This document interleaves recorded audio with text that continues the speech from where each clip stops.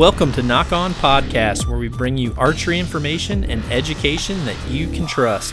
Nock On was created as a way to bring all archers together regardless of the brand you choose or the style of archery you shoot. Nock On Podcasting will deliver professional insights to the latest gear, proper shooting technique, along with high-level equipment setup and tuning. Hey, everybody. Welcome back to another Nock On Podcast. I know. It's been too long. That's how it goes. There's several of you saying, what the hell, dude? You know, we had to listen to a bunch of other bullcrap podcasts for a while. But I know. That's what has to happen. It's, I don't know. Yesterday I made a post on Facebook. I posted my Bigfoot kettlebell. And a saying that I really believe in, something that me and Rogan actually talked about. We talked about just the fact of, you know, when you're in the workout mentality and you're really, you know, whether you're practicing with your bow or whether you're working out or whether you're really into running, like once you get that momentum going, it's just part of your routine. You're just grinding, you're doing it, you're loving it, you feel really good and everything about, you know, what's going on. But then all of a sudden, if you stop, that you lose that momentum pretty fast too. A lot of times it's just that first little bit of really getting motivated and getting going that's the hardest part. And with me being gone for over 3 weeks to Europe, which I'll get into that subject here in a little bit, you know, it was difficult with my schedule to work out very much over there. I did pretty much like once a week. I was able to, but my schedule and my days were just so long that by the time with my family all being there with me as well, you know, I couldn't get done with the training session and then be able to just, normally I would coach a team or work with the kids, and then either at first light or at last light, I would go out and run or find a gym, get a taxi to a gym and work out, but just to kind of relieve my stress. But I've got family that's just waiting 12, 13 hours a day for me to come back. So I just wasn't able to do it. And I got back, and yesterday when I got in the gym, I just felt like everything was marked wrong on the weights. I felt like everything was twice as heavy as what it was. And, you know, I ended up posting this picture of my kettlebell, or it's actually a kettlebell that's on it. And I just put a saying on there that's really good. It just says, momentum is a cruel mistress. She can turn on you at the dime with the smallest mistake, and she's ever searching for the weak place in your armor, that one tiny thing that you forgot to prepare for. So I just really feel like my momentum was lacking, so to speak. I left for Europe really focused, had been shooting, had been working out really hard. I was just really, really happy. I was in like phenomenal. I felt like I could do an elk hunt like right then without a problem. I was totally prepared, and really that's one thing that stresses me out when I know that I have a big schedule, and when I'm going to be working with a lot of people. The last thing I want to do, you know, it's kind of like my buddy Kyle. Right now, and you can find him on Instagram.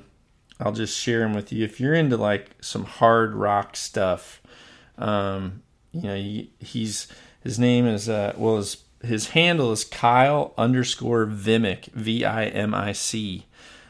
But it's Kyle Conkeal, and he's a bass player for Vimic. He's played bass for a lot of different people, but this is like super hardcore band. The band actually is going to be playing here in Des Moines next week, and I'll be there too. So if you want to go, I might as well just give the band a shout out.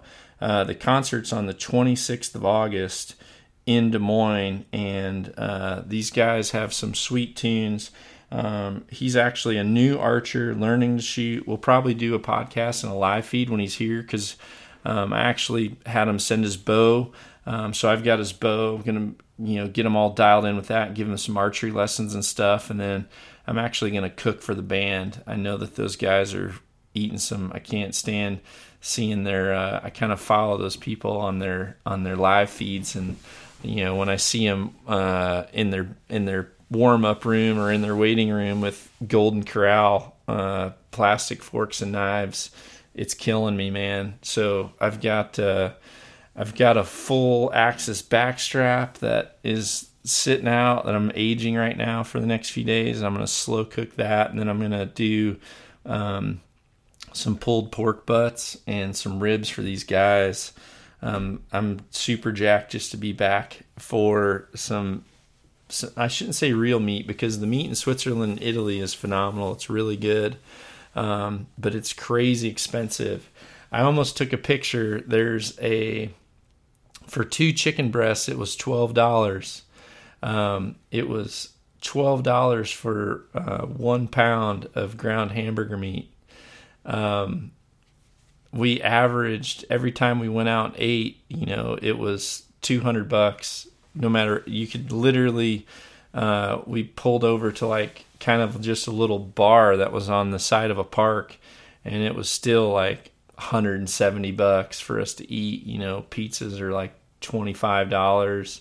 If you do get a steak or something, it's close to $40, and it's expensive over there. But the meat was good, but the whole time I was just thinking, man, I wish I had a big old Axis backstrap or one of these Boston butts or something. I wanted to smell that Traeger smoke blowing around, but I couldn't. But yeah, these guys are coming into town. I'm going to cook for them. We're going to do some shooting, teach some archery. But these guys are, you got to want to bang your head if you're going to listen to Vimic. You're definitely not going to be doing anything slow with them. If you're in a shoot off round and you're like really trying to stabilize your front pin and be all stable and keep your heart rate down, it's probably not what you want on your playlist. But in saying that, James has them like to start off his playlist for his workouts, because it's like they'll freaking shake the dust out of your brain, which is good. But for this podcast, I guess I want to just give you a little bit of a recap. Had a great coaching session in Switzerland. Also did some traveling through Italy as well. Worked with some people there privately. Met a really cool dude that's been bow hunting about 30 years over there, which is fairly rare in Europe. But he really, I'm actually going to be going over and doing a hunt in the French Alps for chamois or chamois if you're French, and not chamois. That's obviously an old info commercial, but yeah, chamois. And I'm thinking, let's see, there's something else I was going for. I think I'm going to go like this is a small thing to forget. I think we're going to also go for ibex in Spain. It's not that far. So this is the kind of stuff that I'm really excited about. I just, I'm, as much as I love our traditional style hunting, I'm just getting to the point where I actually, I'm enjoying hunting a little bit less, but doing a little bit funner trips. And I think they'll make really, really interesting episodes too for the website and stuff like that. So I've got a few questions here. I'm rolling live while I'm also talking. Someone was asking about if I have a video talking about twisting strings to change the peep. So yeah, if you go to the Nock On Archery YouTube channel, in the Nocked and Ready to Rock, that's broke down into different ones. The original Nocked and Ready to Rock segment with bow setup, you'll be able to actually find that in there. And you may just be able to, you could probably actually just go to YouTube and search John Dudley peep tie. I mean, if you do John Dudley peep tie, that, yeah, you don't want to do peep show. But yeah, so how to install a peep is NRTR 10, and it says how to install a peep sight. So you'll be able to check that out. It'll be good for you. But I've got a few questions here that I might as well dive into. These are all questions from some of you Instagrammers that posted. I'm just going to start at the top And then what I'll do is over these next few days, I'm going to give you guys a plethora of podcasts as a makeup session. And I'll be able to hopefully get through all these. And then eventually this is going to be something that the members to the new website, when it's going, are going to be able to, I think the way it's breaking down, like 40% will be platinum, and 30% will be gold, 20% will be silver members, and then 10% bronze or something like that. That's kind of how it'll break down. And you'll be able to, some people, platinum members will actually be able to send me 3 personal messages right to my page. So I'll be able to answer those either on podcasts or directly back to your personal profile page, which is pretty cool. But this first question here is, I'm going to see where you're from, dude. You are from Hong Kong. First question's coming from Hong Kong. So you're asking the benefits. Let's see, and it's Chanzi Chai. I don't know how to pronounce it, but anyway, benefits of using normal Easton X10 arrows over Pro Tours, and why do some compound archers still use the original X10? So, for those of you listening, these arrows are pretty complex. This is an arrow that's arguably, well, it's not even arguable. The X10s and the Pro Tours are the most advanced arrows in the world. Period. They're the most ballistic. They're the most superior ballistically of any arrow that's out there when it comes to wind drift and drag.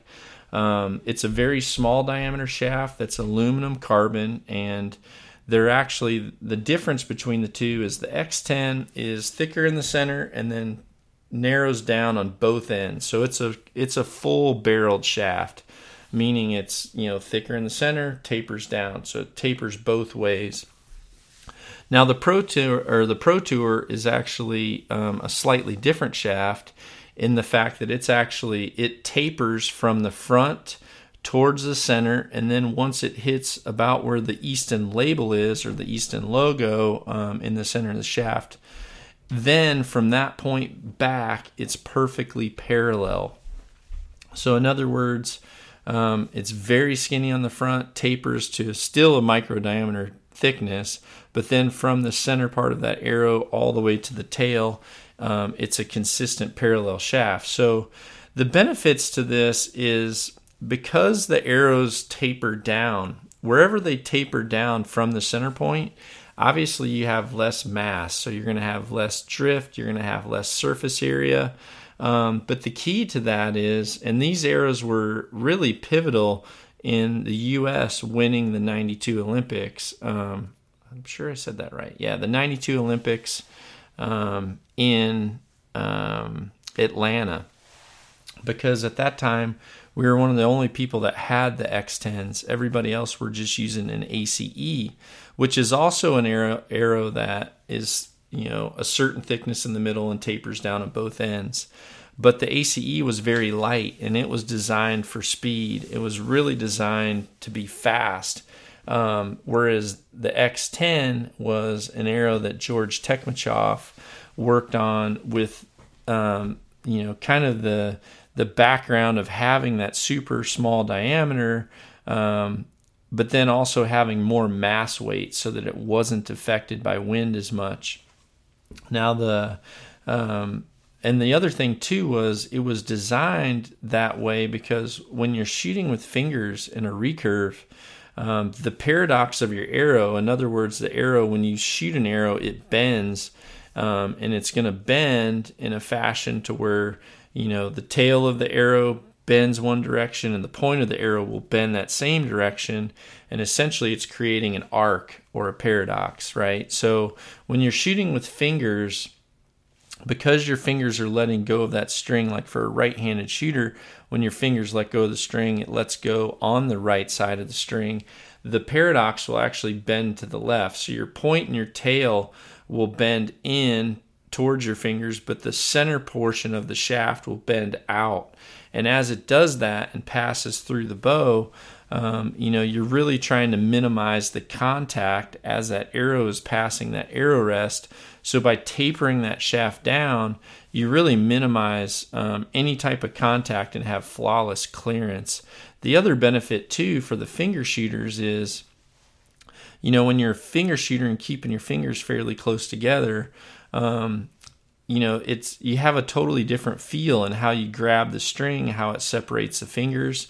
A lot of the recurve shooters, especially the top Olympic style ones, they really like that minimal distance between their fingers, and that's why a lot of them don't change over from an indoor arrow to a outdoor arrow, even though they're shooting indoor archery, because that distance in that split and that gap between the fingers is much different between a thick indoor arrow like a super knock versus like a pin knock or something like that. So they really like that. Plus, the speed of that arrow coming off their fingers is different than a slow, heavy arrow as well. So the X10 was really designed specifically for the recurve shooters and having an arrow that was absolutely as superior as possible for the Olympic Games and for those types of archers. For my Instagrammers watching, you guys got 1 minute left and they're going to shut us down, so sorry about that. But then with the problem was, over the course of a few years, the compound archers quickly realized that the benefits to that arrow are phenomenal. And when you're shooting long distance, having a very thin shaft with very heavy weight is super beneficial. The problem was with compound archers, the tail of that arrow, because it narrowed down, the tail of that arrow actually was a little bit weak. So when the compound would shoot, because it drives so much force on the tail of that arrow as the arrow goes up and over that draw curve, your compound bow has let off. So as it does that, and it ramps up and shoots that arrow, it puts a lot of pressure on that super narrow, thin part of the back end of that arrow. So what happened was a lot of compound archers were finding, even though the arrow that they had was, say, a 410 spine, which according to a chart would be enough for that arrow to shoot, the problem was the tail end of that arrow was much limberer than what the true spine was kind of reflecting, so to speak, on the chart. So what people started to do was they actually started to remove some of the thin part of the arrow off the back so that they got into the thicker part of the arrow in order to stiffen up the tail of that arrow for the compound cam. Now, the part that gets tricky about that is the tail of that arrow, as you cut each inch off that tail, it actually multiplies the stiffness of that arrow significantly. So, for example, if you take an inch off the front of an arrow, it might only weaken or stiffen an arrow at, say, a rate of X. Well, when you cut inches off the rear of that arrow, you actually stiffen that arrow at a rate of X times 2. So you couldn't really cut a lot off the back without making that arrow extremely stiff very fast. And the other problem was, once you got beyond 3 inches off the back of that the original X10, the diameter got actually bigger than what the component was that you put in the back of the arrow, which is a little small pin adapter. So the pin adapter that you put in the back of the shaft, it's a certain diameter so that it stays flush with that shaft. So once you cut more than 3 inches off, well, now the actual carbon part of the arrow is bigger around than the pin. So you had kind of an external carbon exposure. So 3 inches was the max cut. Now, a lot of people really started to play with this and learn it, and it quickly, people quickly just skyrocketed scores long distance. However, the problem was, obviously, when you're looking at arrows that are almost $300 a dozen for just the shafts, people can't be taking $300 and cutting it into 3 different types of rear arrow lengths. So Easton came out with the Pro Tour. Now, the Pro Tour, again, is an arrow that is still tapered in the front, and once it gets to the label, it's perfectly parallel. So what that does is it actually takes away the factor of you having to know how much should I cut off the back of this arrow to get this arrow to accept my compound bow cam. So it takes a lot off. Pretty much what you do is you just cut your arrow to the length and you only cut from the front. Now, some people have still tried, just out of habit, cutting from the rear of the Pro Tour arrow to see how it would tune. But the problem is, because that rear portion of the Pro Tour is perfectly parallel, technically that is the thickest part of the arrow.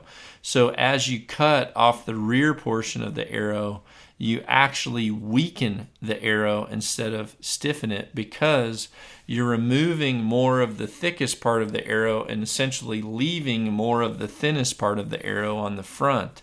So unless you had an arrow that was just way too stiff for you, and that would really be the only scenario where you'd want to cut from the rear of a Pro Tour, you really only want to cut from the front. It takes a lot of the thinking out of it, makes it a lot simpler. And, the reason a lot of, to get back to the original question, the reason a lot of compound archers are still shooting the X10s is because they have figured out a combination that worked the correct way, and they're probably they're happy with how that arrow is shooting. So they probably aren't really feeling like they need to make many changes there. So I have arrows that I shot 10 years ago. I've got a lot of X10s that are still set up where, they've got 1.5 or 2 inches off the rear portion of the arrow, and they shoot really, really good that way. But I can get the same results with the Pro Tour. So if you are a compound archer, the Pro Tour is definitely going to be the best option for you. And it's actually the arrow that I used during the test that I did I did a video with the Pro Tours with a test for the Hill method, which is a method that I created probably over 10 years ago now, which was a method that I created for tuning. And I named it the Hill method just simply because the whole process to that method, it was based around tuning X10s, 100%. It was what I found when I was trying to learn how to tune X10s and how to cut off the rear of the shafts. A lot of people weren't really paying attention to, when they made those cuts off the rear, how much it would change the horizontal impact line, which is really what was showing me true spine or spine comparison between the arrows. When I had the rear cut exactly right, the arrow would have the smallest horizontal impact line of any of the combinations, which is why I shortened it down to the Hill method, HIL, horizontal impact line. But with the Pro Tour, you essentially just try to figure out what spine's best for you, which during my test, what was nice about it was I'm still really on the bubble of, should I shoot a 380 spine or shoot a 420 spine? So what I did was I actually shot a 420, a 470, and a 380 and plotted the difference in the horizontal impact line. And you can clearly see, and I have a picture on Instagram that I posted. I'm standing in front of a full FITA target, and I wrote on the target Hill method, and I actually did a circle of the gapping distance between those 3 different spines and how they actually grouped. And you can see that there's a very clear horizontal impact variance and then you can see how small the proper one is.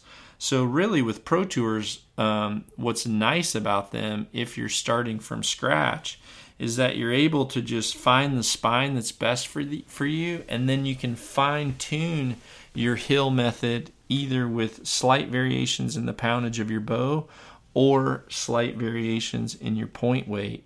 But it takes a lot of the guesswork out, and it takes out a lot of the a lot of the expense and education that you needed to have years ago when doing that. So hopefully that helps you out, dude. You're in Hong Kong, so I hope you can listen to this podcast and understand it, and you should be good to go. So the next question here is from, let's see, I think it's A Boyer 35. Just saying that he put a brand new set of strings on his Carbon Defiant, and what's my opinion on Speed Knocks? Are they worth putting back on? So the Speed Knocks are what you'll find a lot of companies right now. When you get a brand new bow out of the box, it's going to have Speed Knocks on it, meaning there's brass knocks clamped on your string towards your cams, and the numbers or the size of those weights are really going to vary, and that's because if the company does it the correct way, what they do is they actually take a bow, put some weight on it, shoot it through a chronograph, first they should shoot it through a chronograph with no weight on it. Then they put some weight on there, shoot it through a chronograph. If the speed goes up, they add more weight. If the speed doesn't change, they should take that weight and then they move it to a different location. So maybe they started out with it 1 inch from the cam, then they moved it 2 inches from the cam, then they move it 3 inches from the cam. But ideally, the weight at the end of the strings like that, towards the end, if it's done correctly, it can help increase speed. It also helps decrease string oscillation, so that's pretty much the residual vibration that's left in the string. Now, if you go too far and you have too much, it'll actually increase your vibration again, or your noise, and it'll start to quickly decrease the speed. So you really want to, there's some factors there. You have to do some trial and error. You have to kind of take your knocks, you have to put them on, add more, and shoot it through a chronograph each time you make a change. And once that chronograph starts to go slower, you've kind of gone too far. So there is some trial and error to it. With what you're talking about and the fact that the string company that you're referring to has sent just a standardized, they have standardized speed knocks, and what I know you're talking about is a piece of they're like rubber knocks, and there's about 6 of them in a chain, and they come that way full size. Now put them on there, they may help quiet your bow down and reduce some vibration, and you can check to see if they do increase your speed, which if they do, just leave them on. But the other thing too, if all of a sudden you see that your speed decreases, then what you may want to do is take a scissor and just cut one of those links off and put it back on your string. Shoot it through. Maybe the speed will go back up then. The problem with them just sending that one length is you don't really know if that length is, or that weight, so to speak, is optimal for what you're doing. So you really need to kind of do a little bit of trial and error on that, and you'll find what works best for you. The other thing too is once you start to add too much weight on the strings, it can also affect knock travel. So knock travel is when you pull your bow back, it forms a triangle at the back. If you could put something on the very tip of that triangle and you could lock your riser into a fixed position, as that triangle travels back forward, it's going to have a path. It could be perfectly straight from point A to point B. It could slowly rise up as it comes to the back of that point B, which is, when the bow's at full draw. So in other words, then when you shoot, that triangle kind of slightly goes at a downward angle back to the center point. Or it could do like a snake bend, which is actually pretty common in some cams that don't have decent design, to where as it's pulled back, the knock point actually goes down low and then it comes back up high, which is why in some people, when you check their Aeroflight in slow motion footage, you actually see what's called a snake bend, or that's what we call it anyway. And this is kind of a very problematic type of thing that happens. And with the snake bend, earlier in this podcast, I talked about paradox, right? I talked about how an arrow bends. Essentially, you want an arrow to where it arcs in the middle and the tip and the tail kind of try to meet one another, but they don't, because the arrow is only going to flex so far. And then the arrow starts to bend back the other way. And then when it bends back the other way, again, tip and tail come together or bend towards one another. The center point bends the opposite direction. And then the arrow will do that just a few times as it's stabilizing.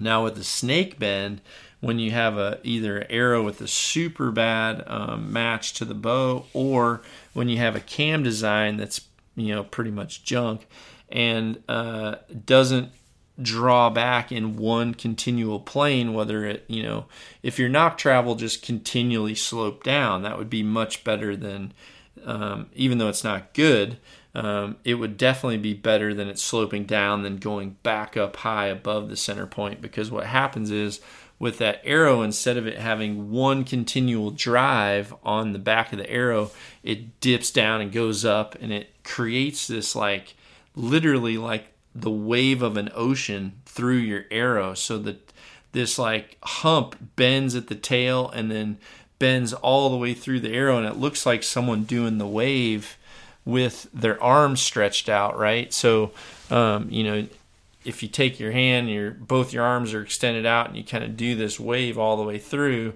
Well, once that wave goes out the far end, then it returns back, and it's bending back in a snake formation, the reverse way, and it just becomes murderous for consistency on arrow grouping and arrow flight. And again, that's one thing that that original the Pro Tour arrow, it's kind of designed to have that fully rear stiff spine part of the arrow, so that if you have a compound bow that has some weird cam design, it actually prevents the possibility of that snake bend, which the snake bend was very common. Back in the day, when some of the first slow motion cameras came out, and a lot of the coaches would be out on the line with some of the world-class archers, there was a lot of people doing some slow motion footage of just some of the better archers out there, trying to really put, and then they would put that video through the very first versions of Dartfish program, which would let them microanalyze some of the better archers in the world, their form, and so to speak, and then also how their bows were tuned and reacting. And some of the people that had big variations in their ability to perform, I've seen a lot of that originate from the improper arrow flight and the snake bends that were coming out of their arrows. So the Pro Tours, because the whole center to rear portion of the arrow is the stiffest part, you can minimize that a little bit as well.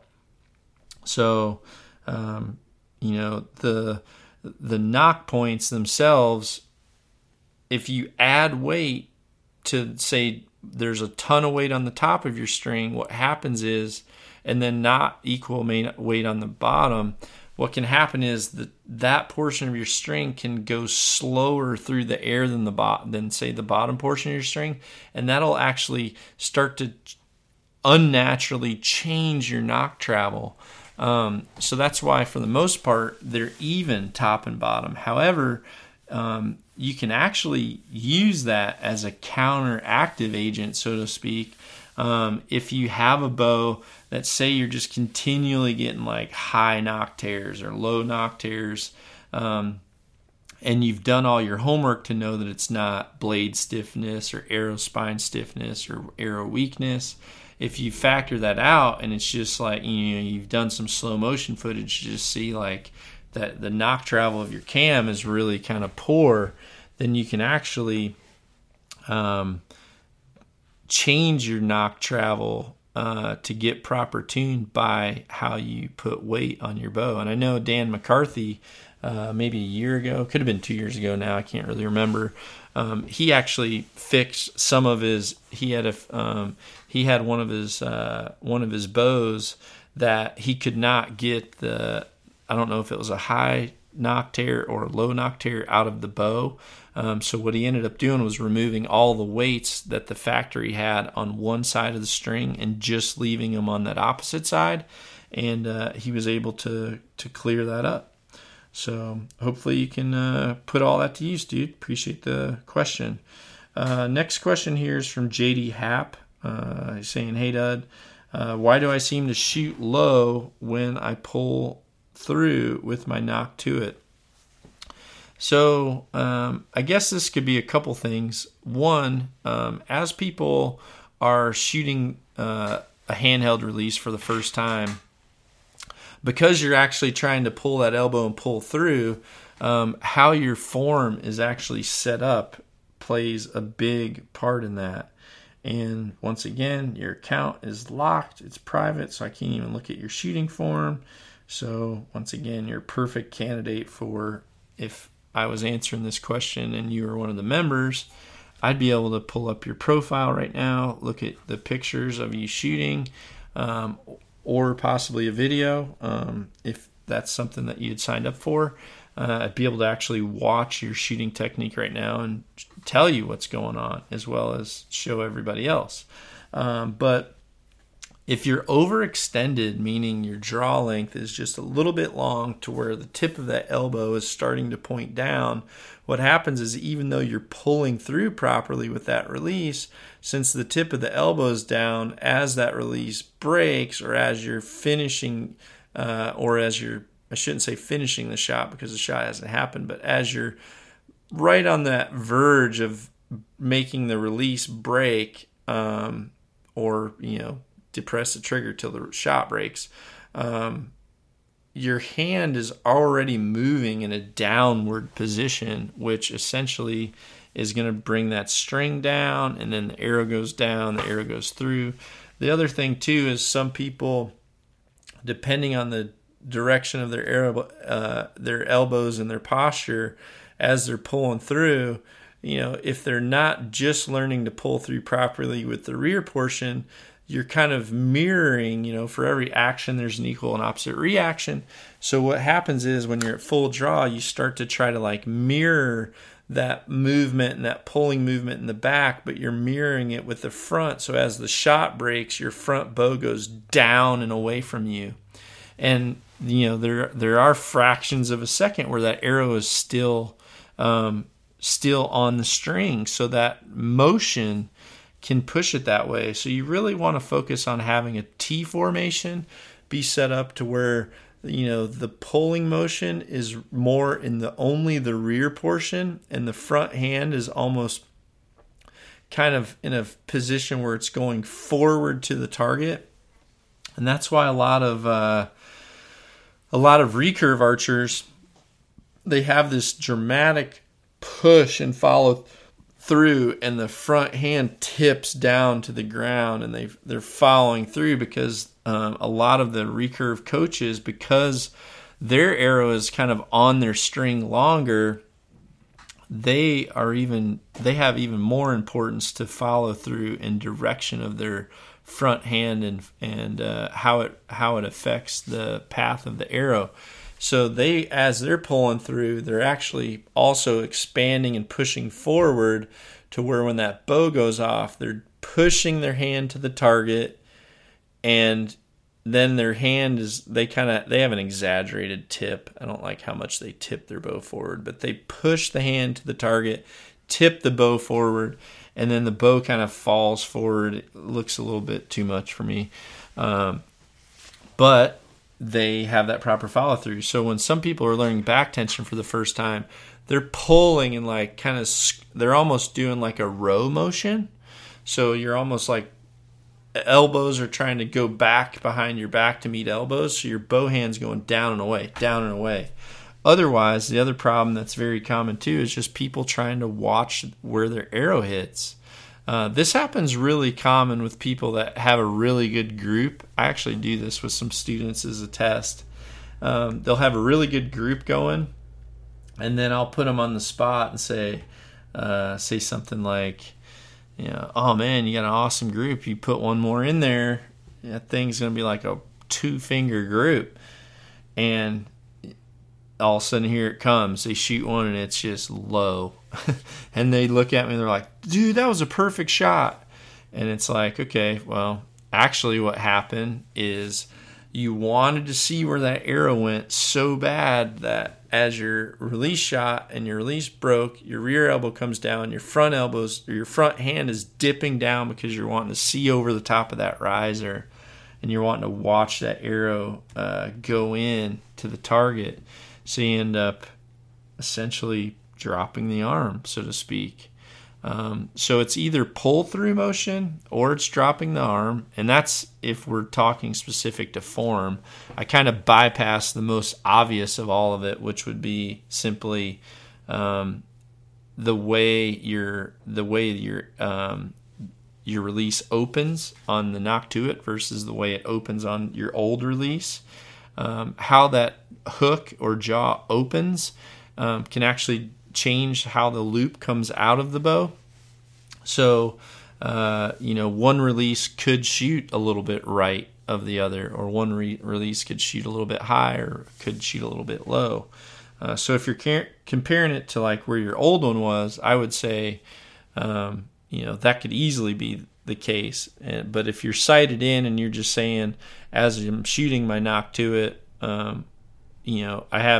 I shoot low a lot, then I would say that's definitely it. You're not anchoring solid. The other thing too is if you take your mouth and you some shots you really relax your jaw to where your jaw's way lower and your mouth's almost open, versus when you've kind of got a firm face and your jaw's up tight and your elbows up tight. Like if you're in that position, well, that once again is totally different altogether as well. So pay attention to that stuff, and hopefully it'll work out for you.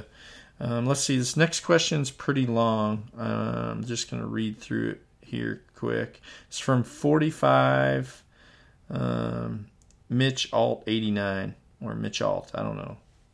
When you abbreviate so much, I don't know what all that means. But hi, John. Hope you had a great time in Europe. I want to know what arrow setup you would recommend for me shooting outdoors. Okay, arrow questions are always loaded, but I'll do my best to answer this. So my setup is a Hoyt Podium X Elite.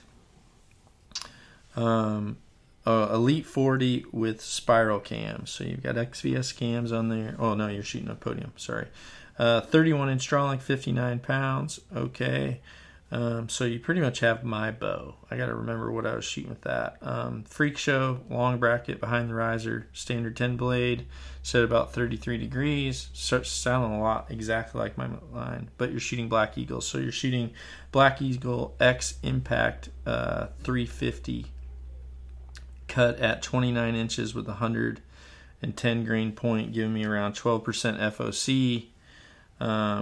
Do you think that the arrow is light? It's 343 grains. Well, if you're shooting a target arrow, target arrows and hunting arrows are two totally different things, right? So your FOC is good. On a target arrow, I really like to have that arrow that's 11% for sure or higher.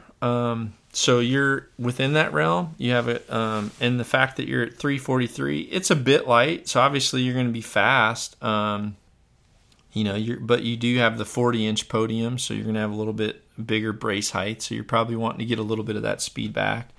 I'm normally over the 400 grain mark, but you got to remember, for me, I kind of always got used to shooting right in that 280 mark for speed, and I still keep my speed for my hunting bows around that 280 mark. So I've just learned the feel of that speed and how fat, my string comes off the release. I kind of learned that really well. And just the sound of my arrow impacts. I can really judge distance just based on the length of time my arrow's in the air because I've listened to that speed for so long. So you're definitely going to be faster, with that lighter arrow. And I guess at that point, you have options because you've only got 110 grain point. So depending on how that arrow is reacting to that particular setup, if it's just driving tacks and pounding tacks, then I would say, I wouldn't worry about it. You're obviously got a great setup going. But the thing that I would probably try to do would be see what happens when you do add some point weight to that arrow and increase that FOC. Do your groups starting to open up, or can you maintain the accuracy that you have right now and it stays really shooting awesome even though you're increasing your point weight? Because that way you're able to increase your overall weight, and which if you're at 343 now, if you went up to say a 130 or something on your point weight, or even a 120, your FOC is going to budge up just a little bit, and then now at least you're over a 350 grain arrow. And remember, you're only shooting 60 pounds, so it's not like you're shooting at IBO, an IBO setup. So I would try to increase your point weight some. That's an easy fix. I mean, it's super easy to increase point weight. Just put some new ones in and see how it starts to change. I mean, if it starts to get better, then you're gonna be like, okay, well, I want to try to go even heavier. Or if I don't know about those Black Eagle arrows, but if you don't have the ability and point weight to go any heavier than the 120s, but your groups did get better, then at that point it's telling you that that arrow is actually performing better as it weakens just a little bit versus where it is right now. And at that point you have the option to maybe increase your poundage another pound. If you're worried about being legal for like world archery events, you're at 59 pounds, so you still have some lee room there. And that would be a great starting point. So hopefully that helps you out, dude. Appreciate the question. I'm going to go ahead and jump off this podcast. It's 8:30 and I have to run this morning, and I got to look here just to tell you. Yesterday, it was so freaking hot. It's crazy how hot it was. Right now, excessive heat warning until 8 p.m. Yeah, it's supposed to be over 100 degrees today. Jesus, it's 86 right now with 82% humidity. Okay, I gotta go get my run in before I can no longer suck oxygen in my lungs. But I'll come back. I'm going to jump through these questions, answer through more of these, and appreciate everything. Sorry for the delay in getting out podcasts, you guys. I had a trucker honk at me the other day. He was like kind of honking and waving, so I didn't know if he was pissed at me or if he was someone listening to a Knock On podcast. But for all the truckers out there trying to cover some road miles, we appreciate you guys, and thanks for everything you guys are doing to support us. We'll talk at you later. Knock on, everybody. Be sure to visit knockonarchery.com to see our entire line of trendy knock-on lifestyle clothing. knockonarchery.com.